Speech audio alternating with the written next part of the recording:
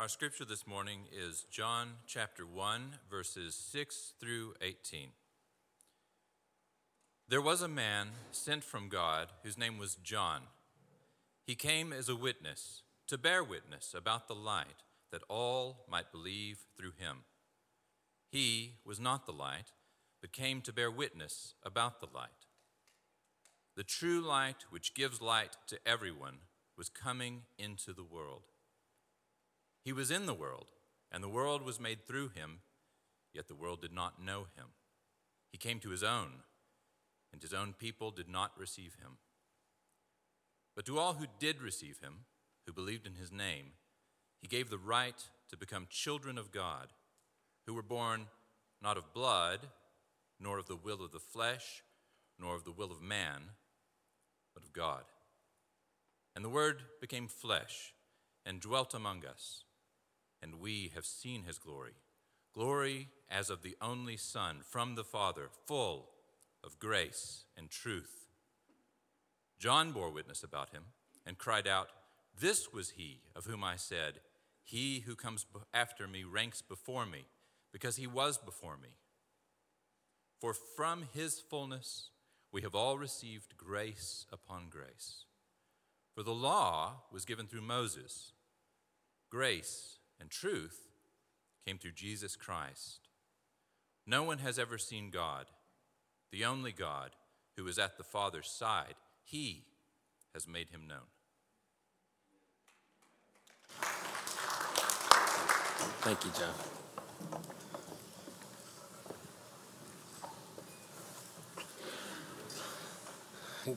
Good morning, everybody. That was Jeff. Appreciate you, Jeff, doing that. He's been in our praise team, been coming probably about a year. Is that right, Jeff? Probably about a year? Half a year? Yeah, wow. Sorry, man. It's been good to know you. I mean, not that it's been long or whatever, but anyway, I really appreciate it. Love your voice and hearing the scripture read this morning. Everybody else doing all right this morning? We're all ready for a nice warm day. Well, at least got some reaction there. Huh? So that's great. So this morning, we're going to spend some time. I know the stage here is here. It feels funny. It looks like I can kind of walk out over here into Tom's lap, and all. Don't be surprised if I do, Tom. It'll be all right. But so the stage is here. We're setting up early for the kind of the Christmas Eve service, which we all encourage you to be here. We have some folks that are going to be doing guitar specials and so forth. So it's going to be kind of unique. So I'm trying to find my spot on the stage. So if you see me moving things around, that's why. But so last week, I pretty much with a little bit of the first week when we did the baptisms and child dedication, we started having this series called The God Who Redeems. And if you were to ask me a few weeks ago that when I was thinking about this series, is the way that the series has gone, is that what I would have planned? And I would have probably have told you no. It's been kind of an interesting, when you start grabbing a passage and you start thinking of a theme and you start thinking about different things, sometimes that creates in and of itself different ideas and directions along the way. And so last week, as we began to look at John, the Gospel of John, chapter 1, we just looked at those first 5 verses. And we understood that the God who redeems is God. And that's so important in our day and our time and our culture, that we understand that was God's people, we serve God. I often use the term, I say this a lot, but I'm going to keep saying it because it's not burdensome for me to remind you, that we are God's people. And when we understand that we're God's people, we serve an almighty God, an eternal God, from everlasting to everlasting, the King of kings, the Lord of lords. For him is the glory and the majesty forever and ever, because he and he alone is God, right? And so we as God's people have to understand, and we looked at that last week, and we talked about some of the cultural challenges that we're facing, even in light of that truth, that people, even as John was writing, the Apostle John, nothing new, 2,000 years, still some of the basic kind of arguments to kind of change the character or who Jesus is. And we kind of looked at that last week. And it's really important for us to kind of understand these things, that when John began to write this gospel, there was some heresies that were taking place at the time that was beginning to trouble the believers and causing some of the believers to begin to doubt or turn away from the faith. And so when John wrote this book, and he wrote for other reasons, many other reasons, but he made it very clear for his intent and his purposes. In John chapter 20, verse 31, he said, but these are written. Why does he say, but these are written?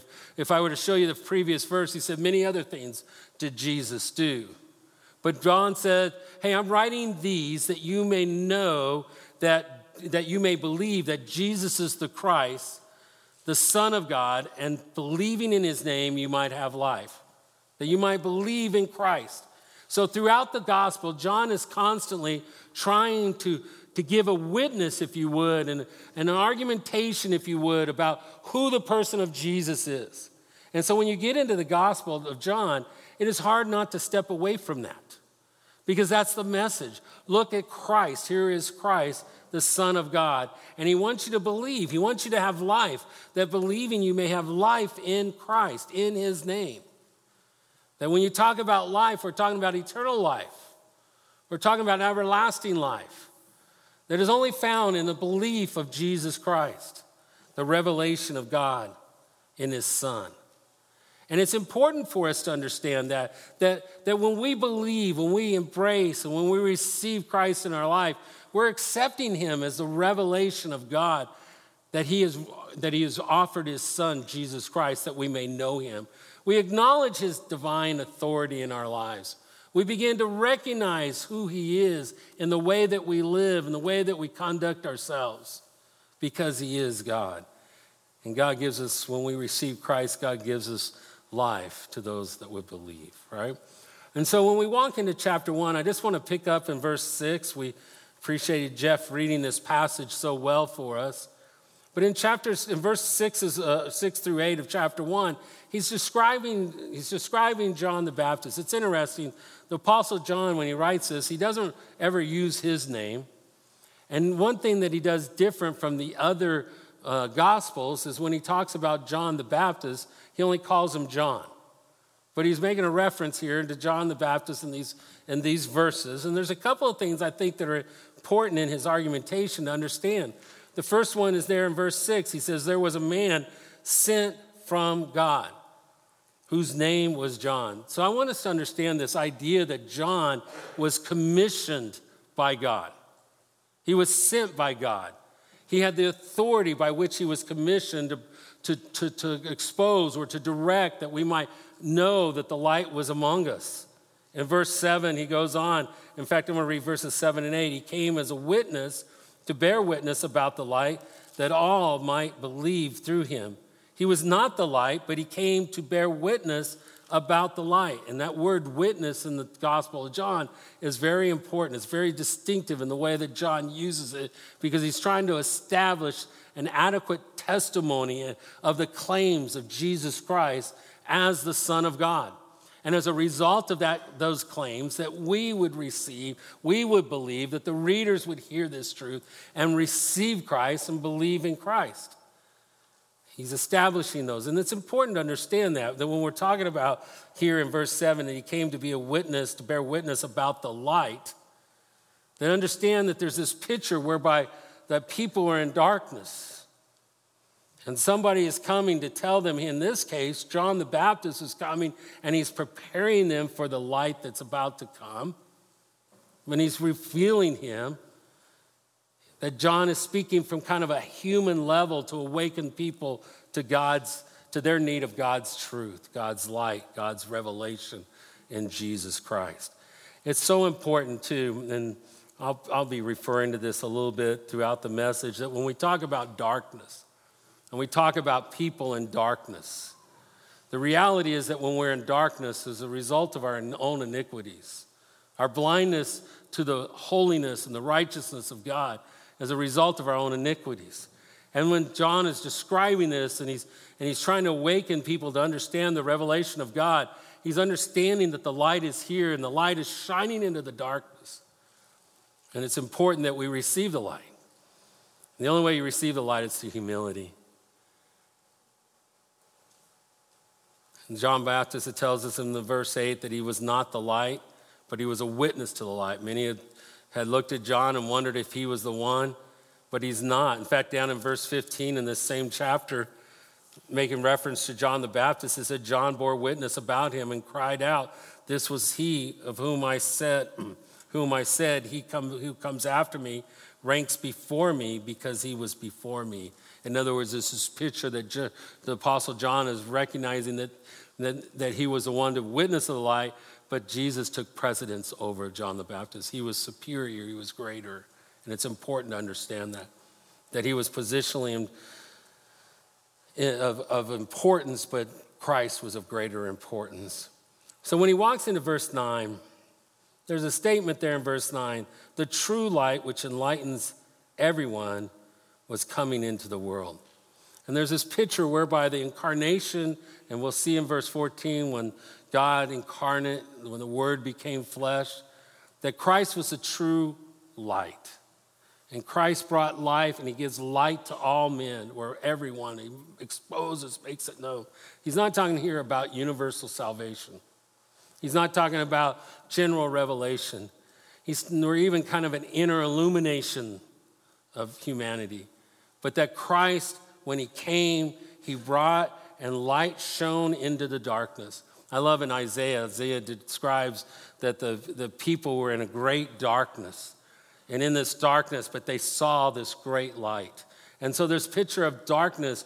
And the reality is, it's one of the reasons why we struggle with God, isn't it? Like, why does God get so upset over this sin? And, and why about this? Why is this a big deal? And so we in a darkness of our iniquity, we go, well, that's not so bad. And so we kind of justify it, even though the scriptures begin to tell us that it's sin. We kind of start going, it's okay. I've heard dealing with college students sometimes where they'll go, I believe the Bible, in the Bible it's wrong, but I think it's okay. And that's relativism. We're going to talk about that in a minute, but that's relativism. It's when we begin to take and value the things through our own selves, and truth becomes what we think it is. And yet, in our darkness, we're blinded. We can't see holiness. We can't see truth. And the picture is that God sending his son, revealing his son, and there was a great light. And when Christ shines into the darkness, what happens is he either exposes us and we understand it and we humble ourselves and we receive the gift of God, the gift of revelation that God has given us in his son, where we harden our hearts and we turn away. It's one or the other. In our culture, we're trying to make it more plausible, we're trying to make it not. But the reality is, here's the sun and the light of God is shining into the world. And he's the true light, which enlightens everyone. And it goes on in verses 10 and 11, I think are two of probably the saddest verses in scriptures. At least it ranks in there. Verse 10, he was in the world, and the world was made through him, yet the world did not know him. Jesus was the creator. Through him came that which is known into being. The world did not even recognize him, though it was created by him. Think about that. Did not even recognize him. Not because God's nature was somehow hidden in Christ, but rather it was hidden in our darkness, in our own blindness, in our own iniquity. We looked away from the light. We turned from the light. I find it interesting, John says in chapter 12, verse 37, he says, though he, talking about Jesus, had done so many signs before them, they still did not believe in him. It's the hardness of hearts. It's the unwillingness to recognize who he is. In their midst, Jesus did many great signs. In fact, I find it interesting, I think we quoted it last week, where Jesus asked them, they're picking up stones, they're about to stone him. He's like, which of these good works that I've done that you're going to stone me? It's not because of good works, but because you, being a man, claim to be God. They understood what Jesus' claims were. He wasn't claiming to be a great teacher or a good moral leader in the world. He was claiming to be God, the Son of God. And it's important to understand that. And he came to his own creation. His creation did not recognize him. In verse 11, it says he came to his own and his own people. The Jewish people, Israel, he came to them, and they did not receive him. The Logos, the Word of God, the God in flesh, the Messiah, the Redeemer, the one whom they had looked for. He went out among his people, and his own people didn't recognize him. In fact, they rejected him. They refused to accept him as the revelation of God in the Son.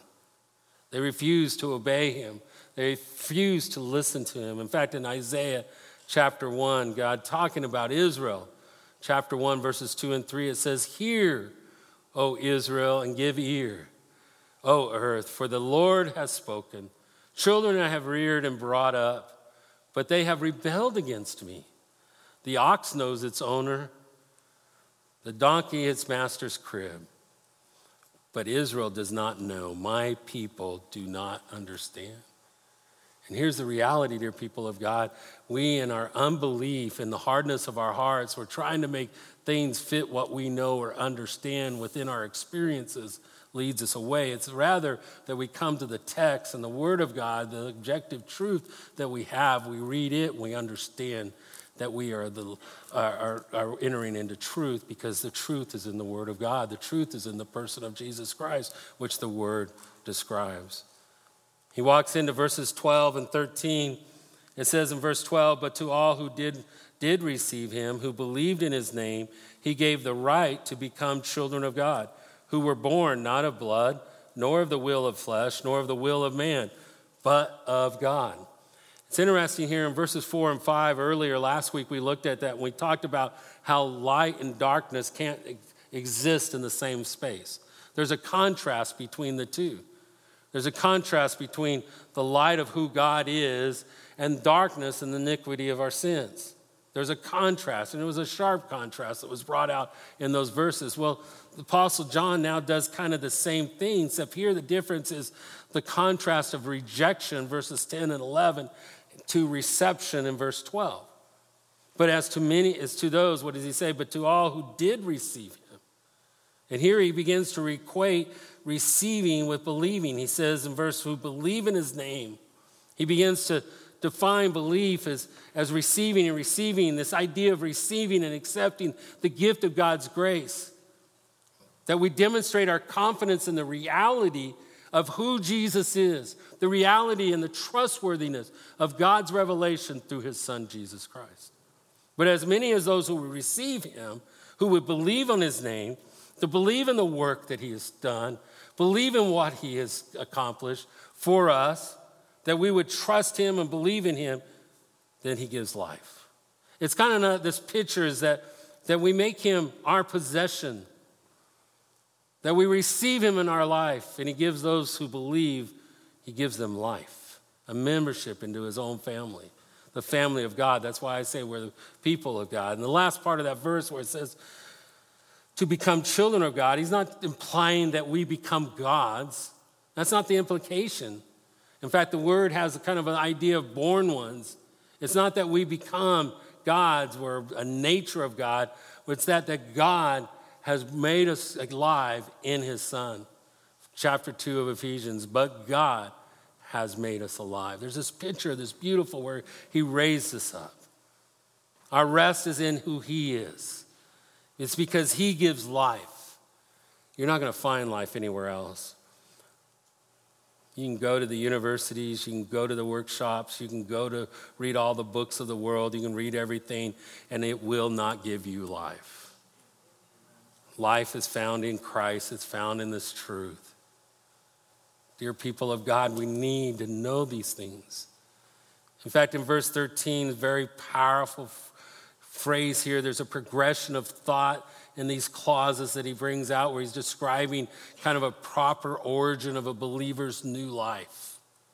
When he says who were born, those who received him, who were born not of blood, nor of the will of the flesh, nor the will of man, but of God. There's a progression here. And in fact, in some of the trends, I think it's the NIV says, nor of the will of the husband. It's a picture of making that decision that somehow we as humans will decide, we're going to have children. I'm going to decide to have new life. Well, new life doesn't come that way. It's not a descent that is brought about by human desire or power. It happens because of the work of God in his Son, Jesus Christ. It's when we receive that and we humble ourselves before the mighty hand of God. The birth of the child of God is not a natural birth. It is a supernatural birth where old things have passed away and behold, all things have become new because of the work of Christ in our lives. It's an understanding that when we receive Jesus and we respond to him in faith and in obedience, there's a mysterious work of the Spirit in our lives that makes us new. Not that we have done, not that we have accomplished.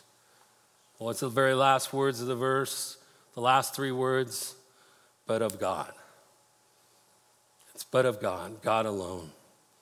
There's a growing thought in our culture that I believe is dangerous today, and it's very pervasive.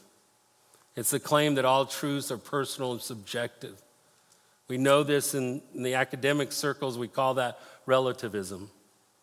It's the idea that I determine what is truth for me personally.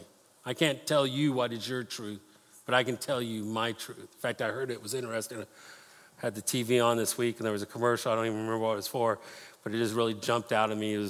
The comment was the person goes, I'm learning to live my truth. I'm like, oh yeah, I know where you're going to end up, right? You cannot find truth in yourself, dear people of God. We need to understand that. It's this idea that something that in spiritual relativism that we in the church, if we're not aware of, that seeps in, and it's very subtle in the way that our adversary begins to deceive us. He lures us into believing. We begin to look at the truths of eternal realities of who God is from everlasting to everlasting. We look at the truths of what God has intended and what he's doing in our atonement, through the atonement work in our redemption and making us new. And we begin to look in it through a personal truth that we experience either within culture or in our lives. And we take those things and we begin to put those through that prism of personal truth and our own understanding, our own way of thinking. And when we do that, it becomes very dangerous because we never land in truth. And the reality is our adversary wants you to do that. He wants you to make it through your personal beliefs. When they say, well, I think biblically it's wrong, but I still think it's okay. What is that? It's relativism. It's not humbling ourselves under the truth of God's word. And the reality is, it's his word that gives us truth, that we begin to understand these things. I did it again this week. I spent some time on Progressive Christianity website because I do think we need to understand some of these things. I need to expose them. And I'm not trying to start combat, but I want you as God's people to understand truth. They had a quote, the headline of the quote was, the Christian faith is our way of being faithful to God, but it is not the only way. I don't think they've read this chapter, but Christianity is the truth for us, but is not the only truth. And then listen what they say. This principle stems from the reality of the 21st century. Did you understand what I just read, that sentence? Did you catch it, dear people of God? You need to catch it. The reality of the 21st century determines truth, not the Word of God. And I've heard this. I've watched people go down this line of thinking who somehow think we've regressed to a level of intellectualism, to a level of understanding that somehow the Scriptures really can't understand because we understand today. I've heard people go to the place where they say, well, the apostles, the writers didn't even know what they were writing. Well, I'm sorry, I believe the Holy Spirit of God directed them. So if you say that they didn't understand, then you're saying the Holy Spirit didn't understand. Because I believe this to be truth. And I'm not going to define my faith, and I'm not going to define who Jesus is by what our culture or the 21st century stems. We've got to understand that we are a unique people. We're a peculiar people because we are identified with the God Almighty. We are His people. When we say peculiar, we mean He alone. We serve Him. And we, as God's people, need to realize that in our culture and our time. But we need to be able to spot this stuff. It goes on in the quote, we share our lives with people who are Muslim, Jewish, Hindu, Buddhist. We experience these people as loving and caring by following their religious traditions. Is that true? I mean, I meet people all the time that don't believe. I meet people who think I'm a crackpot. You know, they just think I'm out of my field, but they're good people. I mean, I see them. They go to work. They treat people well. They do a lot of good in our world. But I want you to understand something this morning. I'm human. And I can go out these doors today and I can walk outside and I may fall. I may mess up as a believer in Jesus Christ. But I want you to understand one thing to be true. What I do in my life doesn't determine whether Jesus is God or not, because He is God. And because I go out and if I all of a sudden went, hey, this is hogwash, it doesn't change that this is truth. God does not need me to affirm Him to be God. Jesus doesn't need me to affirm. I meet a lot of good people who I believe have missed the boat, if you will. But because they're good people doesn't mean what they believe is right. Because what we believe or don't believe isn't determined truth. What's determined truth is God sent His Son to this world, and we're going to look at it as an exact representation of Himself. And that His Son reveals Him. And to get the truth about God from anywhere else is to be deceived. It says to deny that, it's to deny that God can only draw people with one way. That simply isn't born, hear these words, out of our experience. I experience a lot of things in my life. There's a lot of things I experienced wrong. There's a lot of things that I've experienced that have been good. And the reality is the greatest thing that ever happened to me was to realize that Jesus Christ, the Son of God, His death, His burial, and His resurrection, what He did through the atonement, that He Himself would be my sacrifice, my propitiation for my sins, and that He would reconcile me to God and redeem me from the bondage of sin and death. That has been the best thing that's ever happened. And I'm still learning about the powers of that reality in my life by experience. As I walk by faith, as I learn to follow Jesus. He goes on, and the power of the Christian faith to transform lives does not require it to be exclusively true. Well, I'm going to look at it. Let me just pause it. Let me move on. Exclusivity is born out of fear. Is fear a bad thing? Yeah. You know, I don't go play on the highway because I'm a little afraid of some cars that are running around down there. I don't go grab a knife and stick it in an electrical outlet because I'm afraid of a few things. Fear can be a positive thing. When in the book of Hebrews, in chapter 10 of Hebrews, because people were turning away and going back to Judaism, and throughout the book, as the Apostle Paul was instructing, I just revealed what I thought right there. The writer of the Hebrews, the author of Hebrews, right?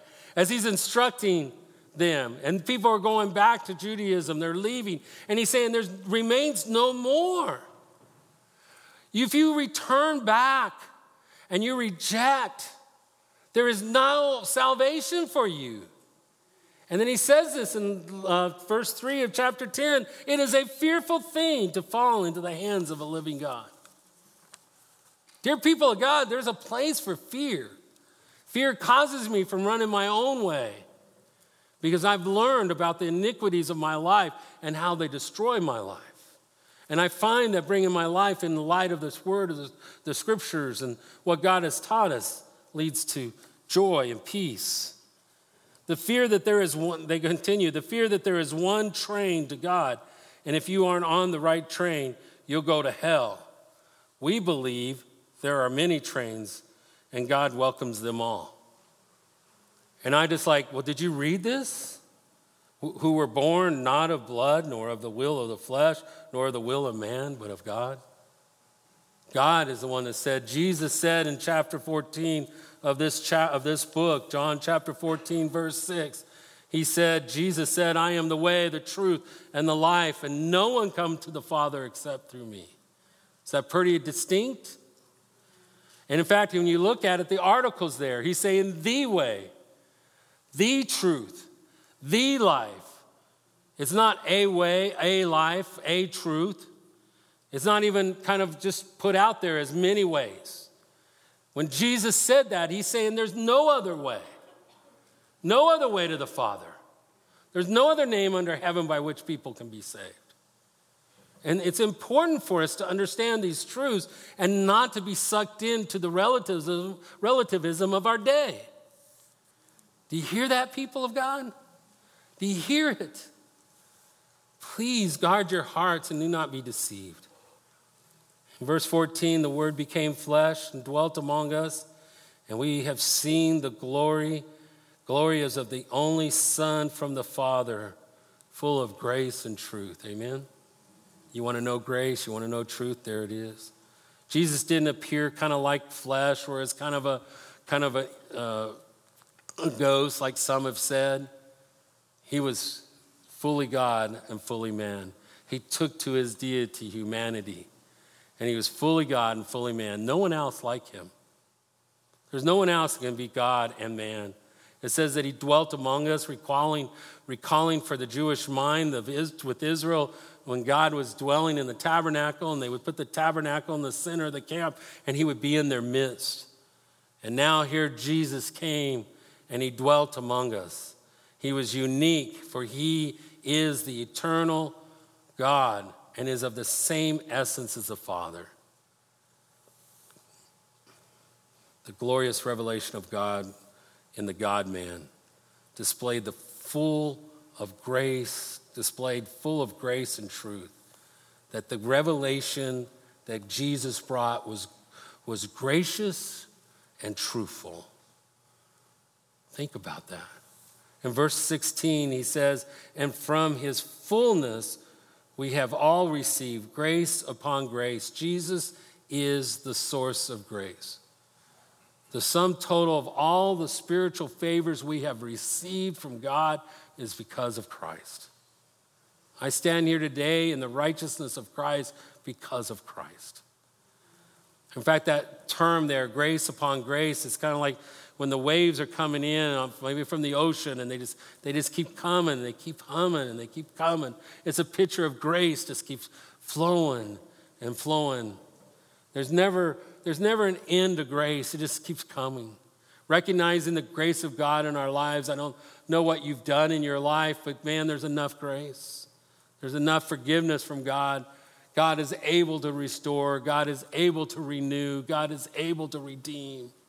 There's more than enough grace. Then you begin to recognize the grace of God in your daily life for the simple things. I've changed the way I pray over food. I don't just go, God bless this food to the nourishment of our body.